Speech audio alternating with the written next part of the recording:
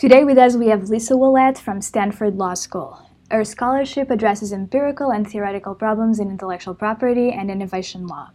She is a trained physicist, and she uses that training to explore policy issues such as the value of scientific disclosure in patents, the patenting of federally funded research under the Bayh-Dole Act, which happens to be what we're discussing today, and she studies many other things, such as the polarized public discourse over patents and the integration of patent law with other levers of innovation policy. Lisa will be discussing a couple of recent articles that she's written on the topic of university patenting, particularly in the biomedical field, and the Bayh-Dole Act. So today we're talking about patents on federally funded inventions. Universities have turned, some say, into patenting machines, and we're going to explore with Lisa how this has affected biomedical innovation. A lot of the issues that we are discussing today hinge on a piece of legislation that was enacted 37, almost 38 years ago. It has been called the most inspired piece of legislation to be enacted in America over the past half century, but it has also attracted considerable criticism. So Lisa is here to talk to us about this piece of legislation, the Bayh-Dole Act. Hi, Lisa. Hi, thank you for having me. Thank you for talking to us about university patents and Bayh-Dole. Can you please start by taking us back to 1980 and the beginning of Bayh-Dole? Sure. So the Bayh-Dole Act basically lays out the rules for when you can patent the results of federally funded research. And just for context, the federal government provides over $100 billion every year in direct research support, most of which goes to universities and other nonprofits and federal research institutes. And the basic idea of the Bayh-Dole Act is that these institutions can patent the inventions resulting from this funding with various restrictions like a preference that the results be domestically manufactured and a requirement that the patent rents be reinvested in science research and education. And it's led to an explosion in university patenting, though it's worth noting that many universities were also filing patents before 1980, but there were a lot of uncertainties about when they could do this. So what Bayh-Dole really did was help standardize the rules, and it's won lots of praise as a huge success, as you noted, including being called the basis of the biotech revolution, with proponents pointing to all kinds of new products and new drugs that have emerged from Bayh-Dole and claiming it's produced hundreds of thousands of jobs and saving millions of lives. But it's also been subject to lots of academic criticism that we can talk about today. Okay, sure. So let's unpack that a little bit. And maybe let's start with the inner mechanics of Bayh-Dole. So if you have a particular type of technology, say biomedical technology that has been funded with public money, what happens next? So the university can then file a patent on that invention. Basically, all university researchers will assign their patent rights to the university. So the researcher doesn't own the patent, but the Bayh-Dole Act requires the university to pay the researcher some amount of the patent licensing fees that it brings in. So if you're a engineering professor at Stanford, you invent something, you go to Stanford's technology transfer office and tell them I have this great new invention, I think it has commercial potential. They might then seek a patent on it, and if they bring in licensing revenue, then you as the researcher get some of that revenue in return. Okay, and you mentioned some restrictions that Bayh-Dole places on licensing of federally funded inventions too. Yeah, so it has a preference for domestic manufacture, so unless you can show that manufacturing in the United States isn't feasible, you should be licensing to U.S. firms. And it also has the requirements that the institutions that are getting these patents, that they reinvest the money that they're getting in science research and education. Mm-hmm. Okay. And so Bayh-Dole was devised to accomplish a number of goals. So in other words, there were several justifications that were provided at the time for Bayh-Dole to be enacted. And then more recently, scholars like you have provided other types of justifications for Bayh-Dole that we have not really been paying attention to. So what is the most common, say we're back in 1980, what was the major justification for enacting Bayh-Dole? You've mentioned uncertainty pre-1980 about whether universities could patent or not these inventions, but what was the most compelling justification at the time?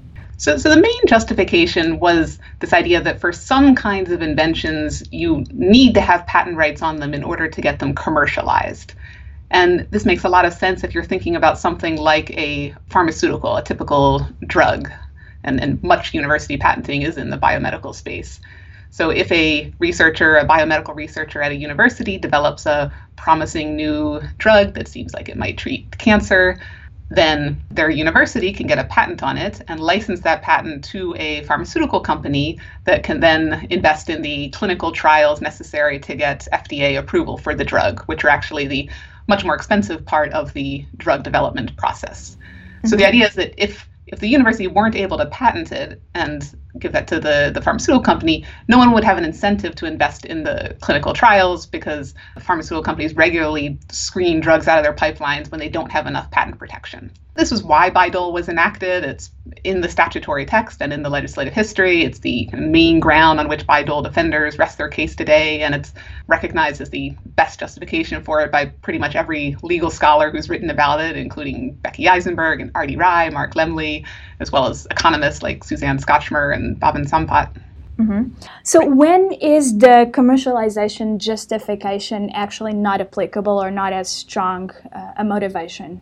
So it clearly makes sense for some kinds of inventions, like pharmaceuticals, as I described. But there are many inventions where it seems like exclusive patent rights aren't needed to get it commercialized. One famous example of this is patents owned by Stanford, the Cohen-Boyer patents on early recombinant DNA technology. And these are the basis of the biotech industry, very influential. They were licensed non-exclusively to over 400 firms and made over $255 million in licensing fees for Stanford. But from a commercialization perspective, it seems clear that exclusivity wasn't needed to get these commercialized because everyone wanted to use them. It was a useful technology for all kinds of future biotech developments. So from that perspective, that $255 million just seems like an unnecessary tax here on the early biotech industry. And this isn't an isolated example. I mean, data from the Association of University Technology Managers indicates that over 60% of patent licenses issued by universities are non-exclusive, showing that exclusivity isn't always needed for commercialization. Okay. But in addition to commercialization, there are other justifications for Bayh-Dole, right? Yeah, there are a number of other theories, and the scholars who've emphasized commercialization have said that they don't make much sense in the university context because university scientists don't need incentives to invent, and they're going to disclose things anyway, and Bayh-Dole isn't a very efficient means of revenue generation. But I think that we now need to, for these things like Cohen-Boyer and these things where exclusivity isn't needed for commercialization, we need to think about, do some of these other theories actually have some traction such that they could explain why it makes sense for universities to patent these inventions? Okay, so let's just go through some of those other theories of Bayh-Dole that you've just mentioned. So for instance, the ex-ante incentives theory, how does that fare in this context? Especially because we're talking about inventions that have been developed already with public money. So how weak is the ex-ante incentive theory here? It's definitely less persuasive in the university context. I mean, it's the main justification for patents in general, but for university professors, they have a lot of strong independent reasons to invent. They've already gotten the grant, they want to get prestige and tenure and to publish their results. So many patent scholars have said that this isn't needed for university inventions, and that in fact, the patents might direct people away from more socially valuable basic science. But there's other scholars who've argued the opposite, saying, well, these patent incentives actually cause the researchers to do more research. It's one additional incentive that incentivizes research, and they'll publish that research, so they'll lead to more publications, more research being done, and it just is an extra additive incentive in that context. The problem is there's not a lot of empirical evidence on this, and it's a very difficult problem to study. So I've started working on an empirical project with this with another scholar, Andrew Tutt. The basic idea of our project is to take advantage of variations in how much universities share royalties with inventors to see if we can see how that affects researchers in terms of both patents and publications. We're still in the data gathering stage on this, but we've created a data set of about 150 university patent policies with a lot of variation over time in how much the inventors actually get of those patent revenues. And I should mention that in addition to that, you've been doing quite extraordinary work in mapping all these types of justifications for Bayh-Dole that we've been discussing. So, for instance, the two that we have tackled so far, commercialization and incentives, they are discussed in, I think, your most recent article, the Cornell one, is that it? Yeah, I have an article in the Cornell Law Review with Ian Ayres, a professor at Yale, basically arguing that for Bayh-Dole defenders who say, well, maybe patents aren't needed for commercialization of some inventions like the Cohen-Boyer ones, but there's no good way to sort out these unusual ones from the bulk in which they're needed. So we have an article called The Market Test for Bayh-Dole Patents saying this isn't right. There is a way you could sort them out. And we need to think about some of these other theories and whether those could provide sufficient justification. And we'll get to your proposed market test in just one moment. If you don't mind, I'd like to just run through the other couple of theories that you've proposed, both in the paper and that you've already mentioned here, such as revenue generation and the disclosure aspects of Bayh-Dole. So could you talk a little bit, please, about the revenue generation argument? Yeah, so another potential justification for Bayh-Dole is that it's a way for universities to raise revenue. They come up with good inventions and then they get licensing fees and that gets reinvested in science research and education. And so that's potentially a positive aspect of Bayh-Dole. This theory has been criticized by scholars who say that most universities don't actually make money from their tech transfer offices. Many of them are barely making money or even operating in the red. So it's clearly not a very efficient revenue generation mechanism. Overall, if you look at survey data from the Association of University Technology Managers, the gross licensing income being brought in is greater than the legal fees of running these offices. So overall, it's generating revenue. It's not a super efficient way of doing this, though maybe in the era of declining federal research funding and lots of concern that's going to be cut even more, that this is a second best solution as an additional way to get some money for university research. Mm-hmm. And what about the disclosure function? And you've done, besides this most recent article, you've done a ton of work in this particular field. So how does that fare under Bayh-Dole? Yeah, so I'm super interested in the role patents play in disclosing information about inventions and whether other researchers then look to the patent literature. I had an article in Nature Biotechnology this spring with some survey data I did of scientists, including university scientists, suggesting that many more of them than people thought actually do look to the patent literature as a source of technical information. But if we think about this as a potential justification for why we give patents to universities on publicly funded research, it makes less sense in that context because university researchers already have very strong incentives to disclose their results. They want to be publishing because that's necessary to get additional grants and tenure and prestige and the same reasons they have incentives to invent in the first place. Okay. And then finally, the most recent argument put forth by scholars, by yourself and by Daniel Hamel at University of Chicago, is that there's an international component that until now has pretty much been neglected in analysis and in scholarship. Isn't that right? Yeah, the short version of this argument is that this overlooked benefit of Bayh-Dole is that it allows the U.S. to internalize foreign benefits from its grant spending. And for the most part, people haven't paid attention to foreign patenting by U.S. universities. To the extent they have, it's been from scholars concerned about how these patents impede access to medicines in developing countries, which is a real problem and something I'm also concerned about, but it's not the primary impact of foreign patenting by U.S. universities. Daniel and I couldn't find any data on this, on how much universities are actually patenting abroad. So we work with some economists at the World Intellectual Property Organization to gather data. And as is probably no surprise, it's much more common in high-income countries than in developing countries. And in those countries, I think the distributive critique about access to medicines doesn't apply. And also the concern that the public has already paid for these inventions through grants and thus shouldn't have to pay for what Daniel and I call the patent shadow tax of higher prices on these inventions. That doesn't apply to patents in foreign countries because those consumers haven't already paid for the grants. They don't pay U.S. taxes.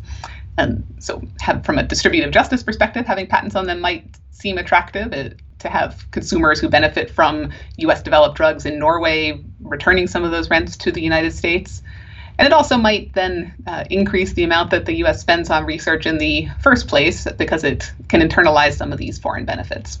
So we go into a number of the counter arguments and nuances to that, but we think it's a benefit that needs to be on the table when we're weighing the overall impact of the Bayh-Dole Act.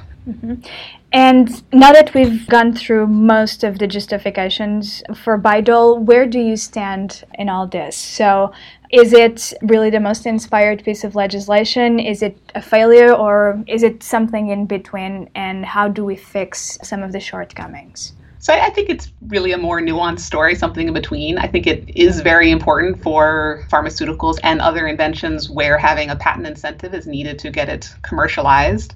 And at this point, I'm still agnostic on the role of ex ante incentives. I'm excited about this project I'm working on with Andrew Tutt and curious to see what we're able to find from that.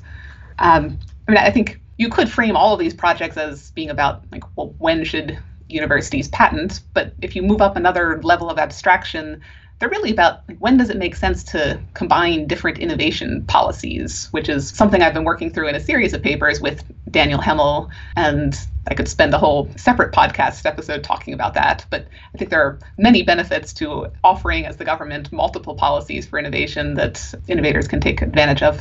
And incidentally, if you want to come back and discuss that other piece of yours on the Texas Law Review with Daniel, we'd be happy to have you. But today, if I could just ask you one more question, and that's about the solution that you and Ian propose in this latest paper, the Cornell one. So you talk about a market test for Bayh-Dole. So if really Bayh-Dole has played a much more nuanced role, how can we fine-tune things and make sure that, as you mentioned, that we can sort through the types of inventions that really benefit from exclusivity and the ones that do not? Yeah, so the question Ian and I focused on is whether it's really possible to sort out inventions that require exclusivity. And our answer is yes, that you can test the market to determine how university patents can be commercialized at the least social cost in terms of the deadweight loss of above marginal cost pricing, these higher prices from this patent shadow tax. So the simple version of our idea is that universities shouldn't be allowed to offer exclusive licenses on their patents if there is someone who's willing to commit to commercializing those inventions under a non-exclusive license for a nominal cost to cover the cost of patenting. There's lots of ways you could structure this. You could say that it's only triggered when a firm objects to an exclusive license. We also go into much more complicated versions where it's not just a binary test, but you actually auction to see who will commercialize for the least exclusivity. So if one pharmaceutical company says, we'll do the clinical trials on this drug if we can have a 15-year patent life rather than a 20-year patent life, then from society's perspective, that's better. The patent's gone 5 years earlier, and there's fewer costs from that. So we think this is one way that until you have the other justifications for Bayh-Dole being fleshed out more, and as long as we're relying on commercialization theory as our main defense of it, that this is a way to make sure we're only having the cost of patents where they're really necessary for commercialization. Okay, all right. I think that's a really interesting proposal, and also I think we all look forward to seeing the results of the work you're now doing with Andrew Tutt. Lisa, thank you so much for joining us here at the Jay Harris Podcast. Sure, thank you for having me. This was Lisa Willett from Stanford University discussing patents on federally funded inventions and the Bayh-Dole Act. You can listen to this episode on the Jay Harris Podcast website or on iTunes.